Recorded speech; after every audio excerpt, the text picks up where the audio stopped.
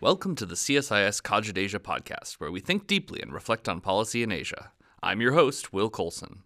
In this episode, we discuss how competition between the United States and China on Earth has extended into outer space.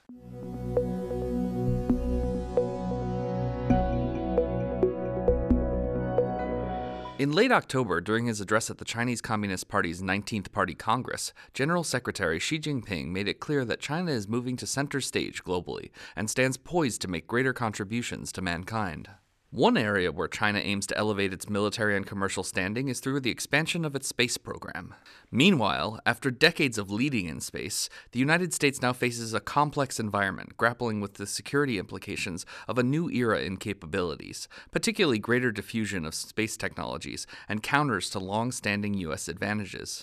To discuss the changing situation in space as it relates to security on Earth, the competition between the United States and China in space capabilities, and the role of other countries in the Indo-Pacific in space exploration and commercial applications, we turn to several experts. Joining us are Todd Harrison, Director of the Aerospace Project at the CSIS International Security Program, and Dr. Zach Cooper, Senior Fellow for Asian Security at CSIS. Zach and Todd are co-authors of a recent report titled Escalation and Deterrence in the Second Space Age, which explores these issues in depth. Also joining us for the podcast is Dr. Brian Weeden of the Secure World Foundation, an expert on the military and commercial aspects of U.S. and Chinese space programs, as well as the broader security challenges in space. I'll turn it over to Jeffrey Bean, editor of the CSIS Asia Policy blog Cogit Asia, who sat down with Todd, Zach, and Brian. Good day. My name is Jeffrey Bean. I'm editor of the CSIS Asia Policy blog, Cogit Asia, and producer of this podcast. The topic for our conversation today is the changes in the strategic domain of outer space and China-U.S. competition in space, with a big focus on China's space program and implications. Joining us today are Todd Harrison, director of the Aerospace Security Project at CSIS within our International Security Program. Todd, thanks for joining us. Thanks for having me. Also, welcome back to the pod, Dr. Zach Cooper with our Asian Security Division of the Asia Program. Dr. Brian Weeden, thank you for coming over from the Secure World Foundation. Yep, my pleasure to be here. Awesome, thank you. Now, I want to set the scene for this issue with a bit of context before we dive into the specifics of China's space program and recent developments. And for that, I guess I'll turn to you, Todd.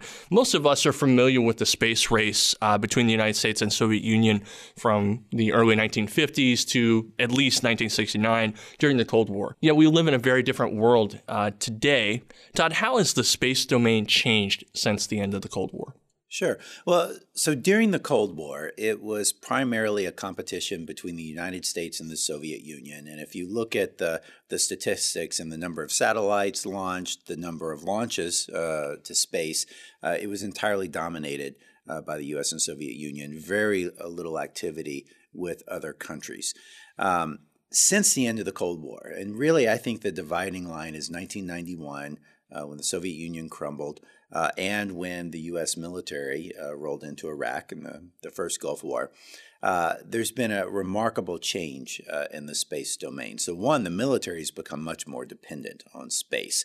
It used to just, in the Cold War, space was primarily used for strategic conflict, and our assets in space were vulnerable, but they were protected by the cloak of nuclear deterrence. So as long as nuclear deterrence held on the Earth, our assets in space were safe.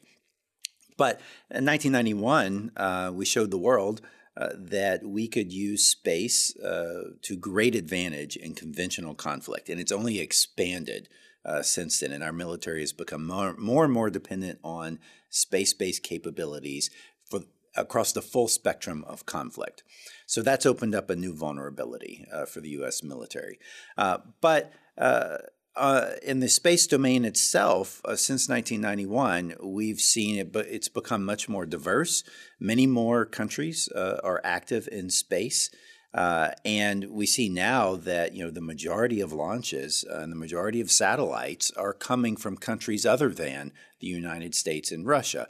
Particularly, we see a lot of space activity from China, India, and Japan. And of course, the European countries are in the mix as well. We also have seen space is becoming more disruptive. There are a lot of new companies that are getting into the space market, companies like SpaceX and Blue Origin, Virgin. All the billionaires have their They're new space startup companies, and they are being a disruptive force and are pushing new technologies and new ideas and new missions. New commercial space missions that have never been tried before. Things like on-orbit servicing, things like signals intelligence, commercial companies doing SIGINT from space, high-resolution imagery from commercial companies. So we see an explosion in a lot of these commercial areas. So it's getting much more disruptive. And then what we also see is that while it's getting more disruptive and all these new participants in space, it's getting more disordered as well, because all of the treaties, the laws, the regulations that have governed space since 1957, for the most part, they weren't really designed for this many new participants and all of these new commercial missions that we see popping up now. And so we're playing catch up in the policy world and trying to figure out how do we create some order in this new domain with so many new participants and so many commercial participants in particular. And then related to that, we see that the space domain is getting more dangerous because there are so many more people. We are so much more dependent on space for our military and for our commercial economy. Here in the U.S. and many other countries are dependent on it as well. That makes space assets a juicy target that people will want to attack.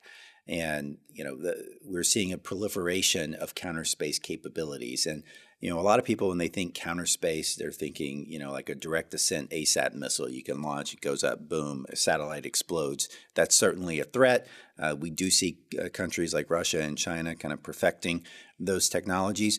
But I think a more worrisome threat is we're seeing a proliferation of things like jamming equipment that can interfere with the signals going to and from a satellite, lasers that can dazzle or blind a satellite, and then, of course, cyber threats. If you can get into the ground station, or if you can get into the command and control link of a satellite itself, you could disrupt it or even destroy it. So we see a wide range of threats. It's proliferating around the world, and that's what's making the space domain much more complicated today. Great. Thanks, Todd. Yeah, I'd encourage listeners, if you're interested in greater detail on each of the 4 threats you described, your new report, Zach and Todd, features an in-depth analysis of all of those issues. Zach, I want to turn to you now and discuss what impact the changes Todd has described in the environment, what impact have they had on deterrence and escalation dynamics, which were classically tied to nuclear issues? Well, I think the question of nuclear issues is a good one to start with, because in many ways the deterrence dynamics in space have often been similar to those in the nuclear world, because we've been able to have a bipolar world, that is the US and the Soviet Union, with the bulk of the capabilities. And that was certainly the case for most of the Cold War.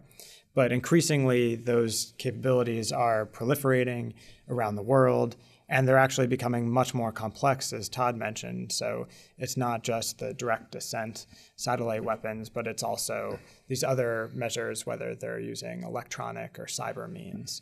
And so the challenges for deterrence in space are much more complex now than they were for most of the early space era. And this challenge has been similar in the nuclear domain and other domains. And usually the response is to attempt to tailor deterrence. That is, to focus one's deterrent efforts more on exactly the kind of activities that one wants to stop on the part of an adversary. And that, I think, is what we will end up seeing in the space domain as well. But the real challenge in doing so is that you have to have much more carefully targeted threats against your adversary in case to make sure that they do not escalate. And you have to have much more carefully targeted capabilities as well. So that's really what we are focused on when we talk about deterrence. It's the capability and the intent to use those capabilities to convince an adversary not to take an action. And in looking at the new space era, what we call the second space age, we focused on 5 areas. There are attribution, reversibility, resilience, thresholds, and asymmetries. And our real focus in each one was to explain how the change from the first space age to the second space age has impacted each one of those areas. And without going into detail on each one of the five, I would just say that the changes are similar across the board. And they are that where, say, attribution was fairly simple in the first space age. If you were the United States and one of your satellites was interfered with, you were pretty sure that it was probably the Soviet Union. And furthermore, you were pretty sure that the action was unlikely to be reversible and that it was probably a prelude to a nuclear attack. And so deterrence was pretty simple. You could threaten massive retaliation against that type of attack. But increasingly, we must have much more tailored responses. We must be able to attribute who the attack came from. We must determine whether it's a reversible attack or a non-reversible attack. We must examine whether the U.S. has resiliency in that system or whether it's highly vulnerable with regard to that system. And something that Brian has done a lot of work on is we must understand the thresholds that hold in space. So when might the U.S. escalate? When would other parties escalate? And under what conditions? Those are some of the real challenges in the second space age that people are just starting to grapple with. I want to turn to each of you. Maybe we could start with you, Brian, but I know each of you have argued in different forms that China's successful anti-satellite test in 2007 reignited the consideration of threats to space systems and underscored the idea of space as a contested domain. So this sort of reinforces what you were discussing earlier, Todd. How has this played out specifically in relation to China's programs, and what are the key implications? How does the acute vulnerability of satellites, which are so important for our communications and for our military personnel, factor into this issue? I mean, I think the 2007 ASAT test, it was certainly the most public event and the one that gets the most recognition. But I don't think it by itself started a new trend. I think it was indicative of a trend that had been going on, and it was kind of the public acknowledgement of that trend. Their ASAT program, they started testing that system a couple years beforehand. It just was not publicly acknowledged. I think where the wake-up call was really significant was in the United States, where there had been this perception that with the end of the Cold War and the collapse of the Soviet Union, there wasn't going to be a significant threat to the U.S., particularly in space. And so there was this sort of perception that, well, we're going to be a superpower and dominant in space forever. And then that 2007 ASAT test served as this wake-up call that suddenly brought back the reality that, no, there are threats, and more of a return to having the military having to think about how does the U.S. military work in a contested environment. Some people say this as, well, space is no longer sanctuary.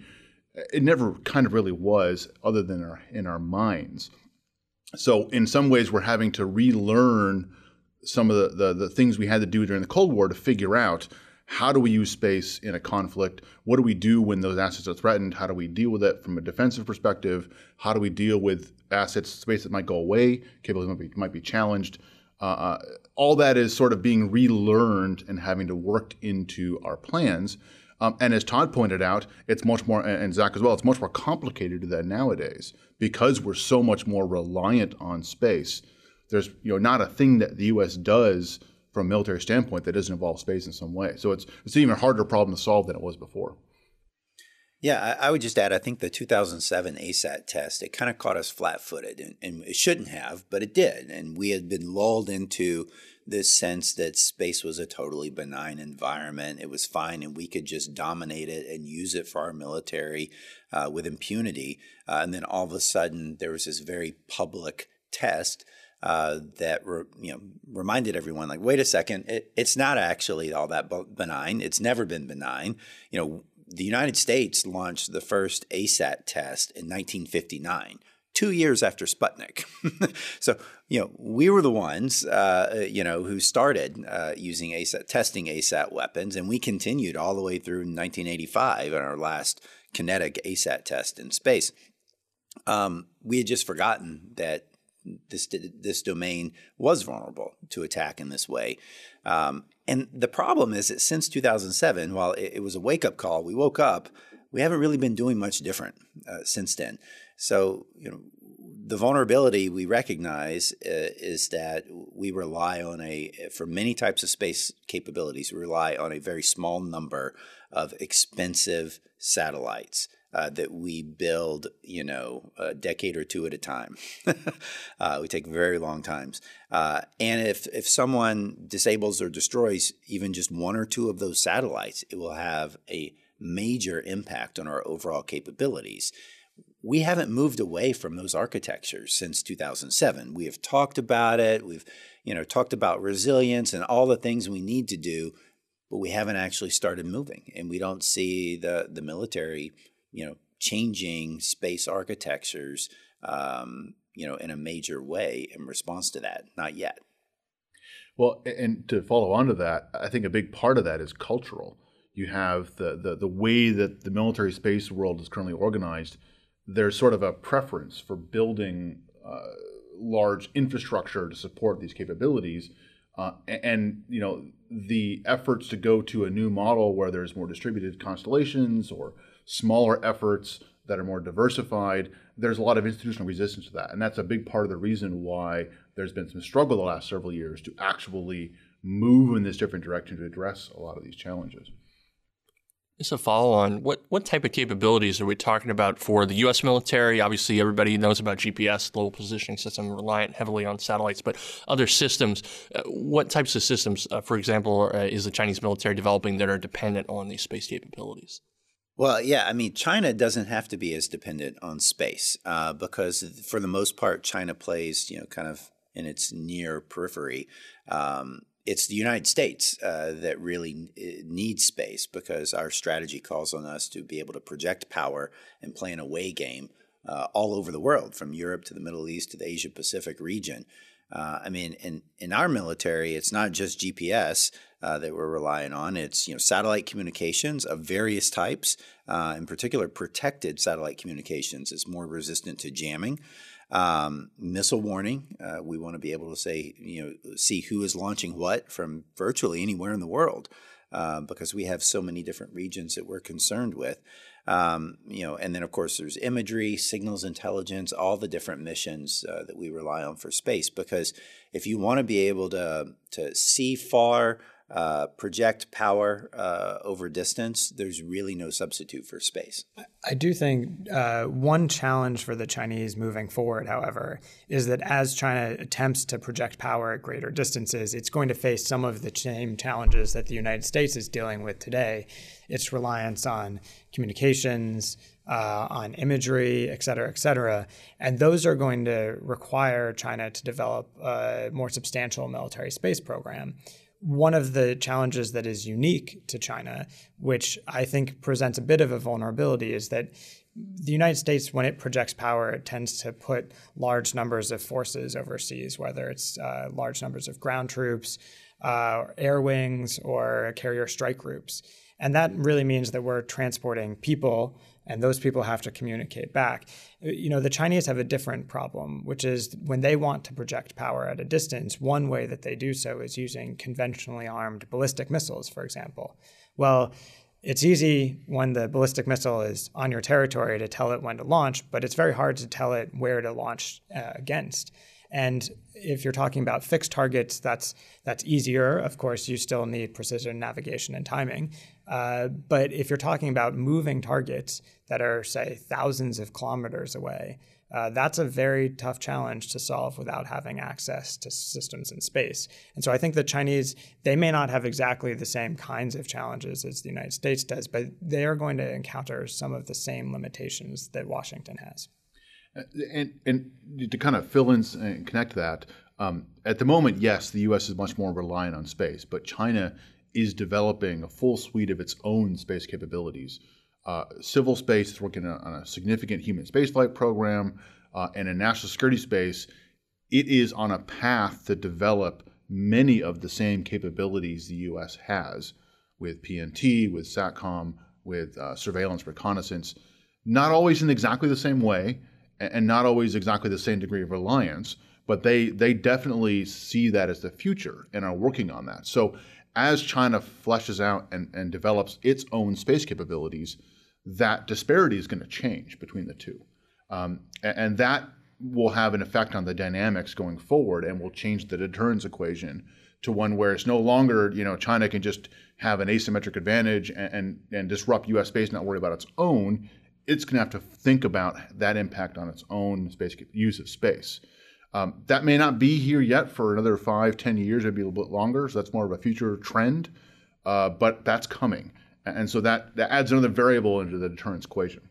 And one thing we've seen China do as well is they've reorganized their military and they've broken out their space forces into a separate force within its military. And then that actually has been part of what spurred a debate in the United States about whether or not the United States should break out its space forces into a separate force.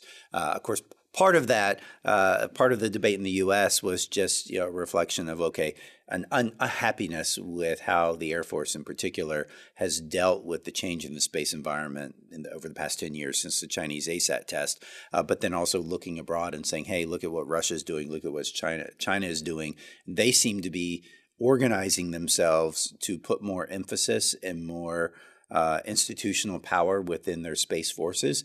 And that leads us to wonder maybe we should be doing the same thing. And it's interesting, the counterpoint to that is, yes, I agree. The U.S. office is now saying, oh, look what they're doing.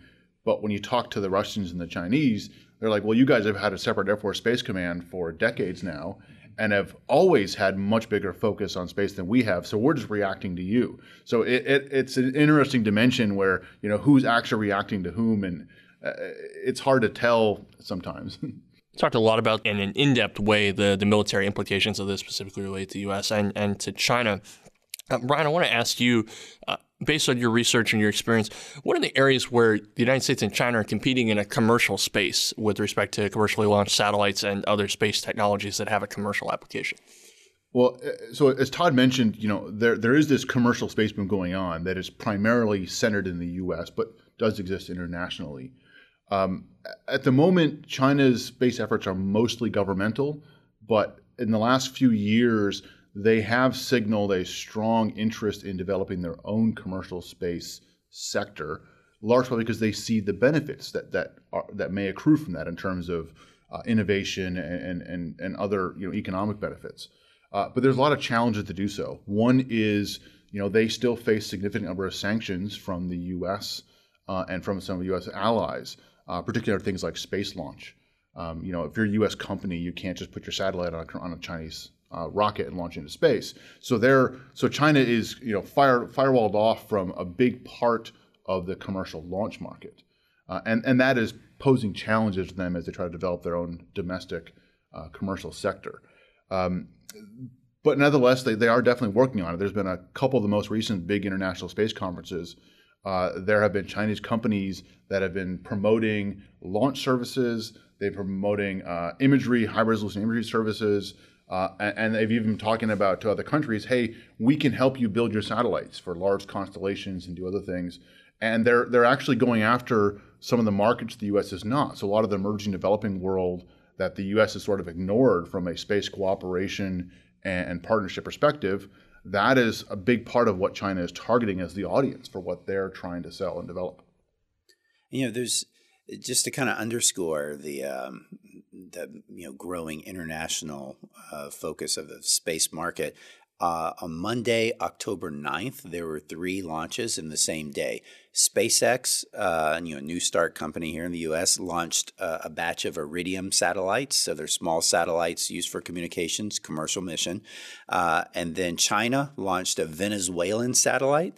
And then Japan launched its last QZSS, GPS augmentation satellite, all in one day. And it's just, I think it's a good example of how the space domain has really fundamentally changed, and it's so international and so intertwined. You mentioned the international nature of this, and you mentioned the recent Japanese launch on Monday, October 9th. One of the areas I want to turn to is how these technologies have impacted other countries in the Asia Pacific. You mentioned Japan. Maybe we'd hear a little bit more about that, but also India, and what they're up to, and also our South Korean allies, the ROK. What types of programs are in place for their developing their space technology and capabilities, and to what extent should we be paying attention to that? Yeah, so I think space has definitely become a significant element of the regional security and political dynamics in the Asia Pacific. Japan, in the last few years, has changed their constitution to allow them to do military activities in space. Historically, they were limited to peaceful uses defined as non-military.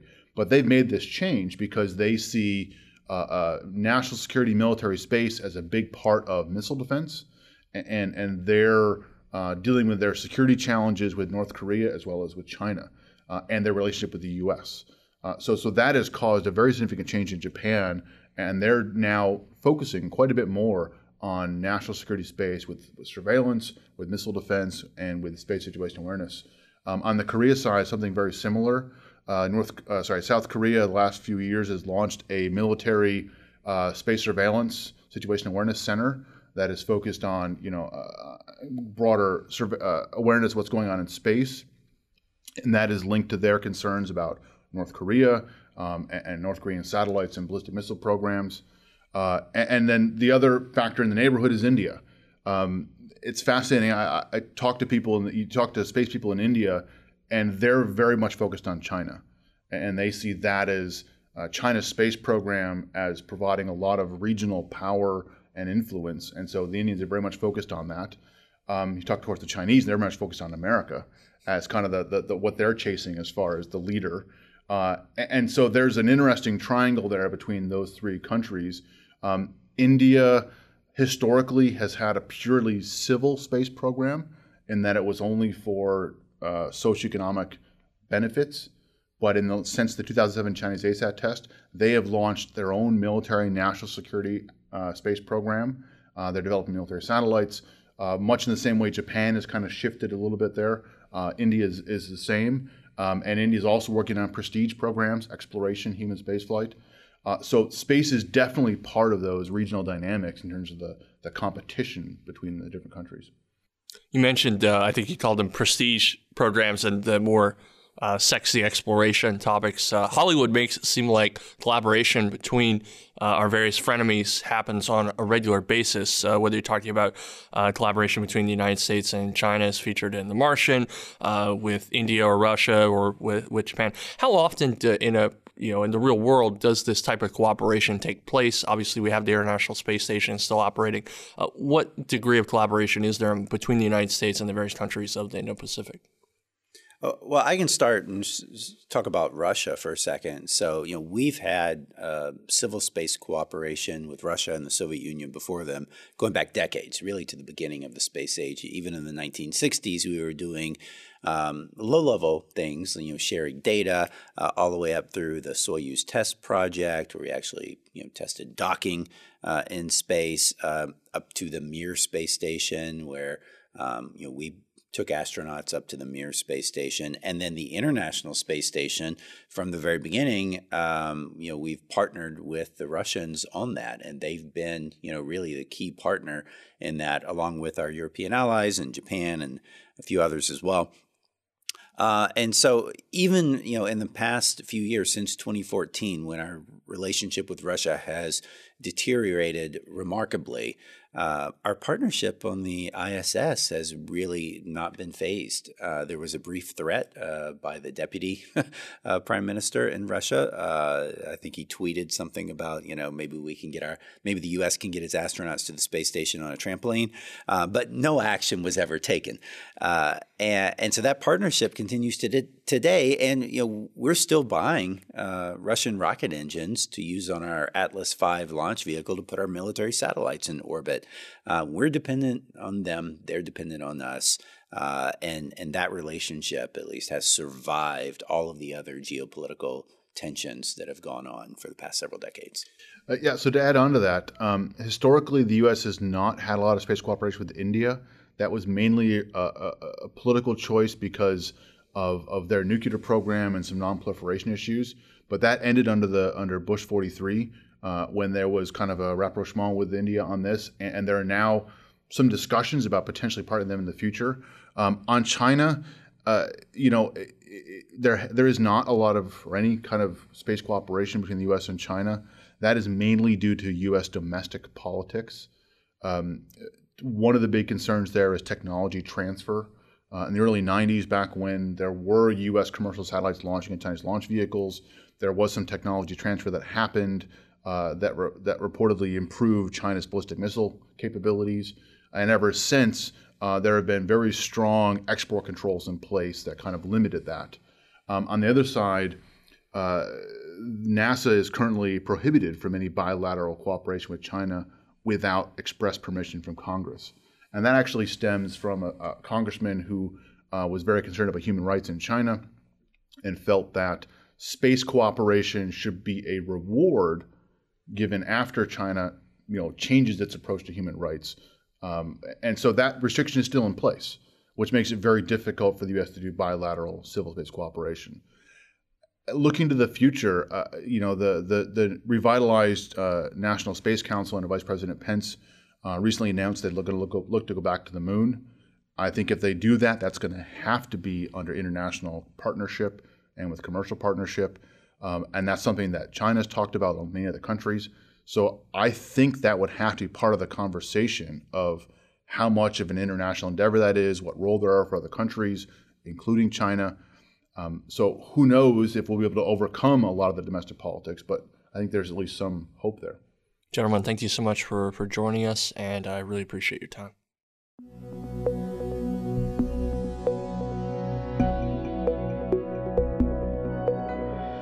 That's our show. Thanks to Todd Harrison and Zach Cooper for sharing their findings, and a very special thanks to Brian Whedon for taking the time to share his insights and analysis. The audio for this podcast was edited by Ribka Gimmeling-Sari. The podcast was written and produced by Jeffrey Bean. To learn more, visit cogitasia.com and csis.org. You can follow our Asia programs on Twitter and subscribe to this podcast via iTunes, RSS, or email on csis.org. Stop by our Asia Maritime Transparency Initiative site for updated maps on maritime claims in Asia. And check out our latest Reconnecting Asia feature on the competing visions for connecting Eurasia. Also, be sure to listen to our latest China Power podcast on China-Myanmar ties. I'm Will Colson. Thanks for listening.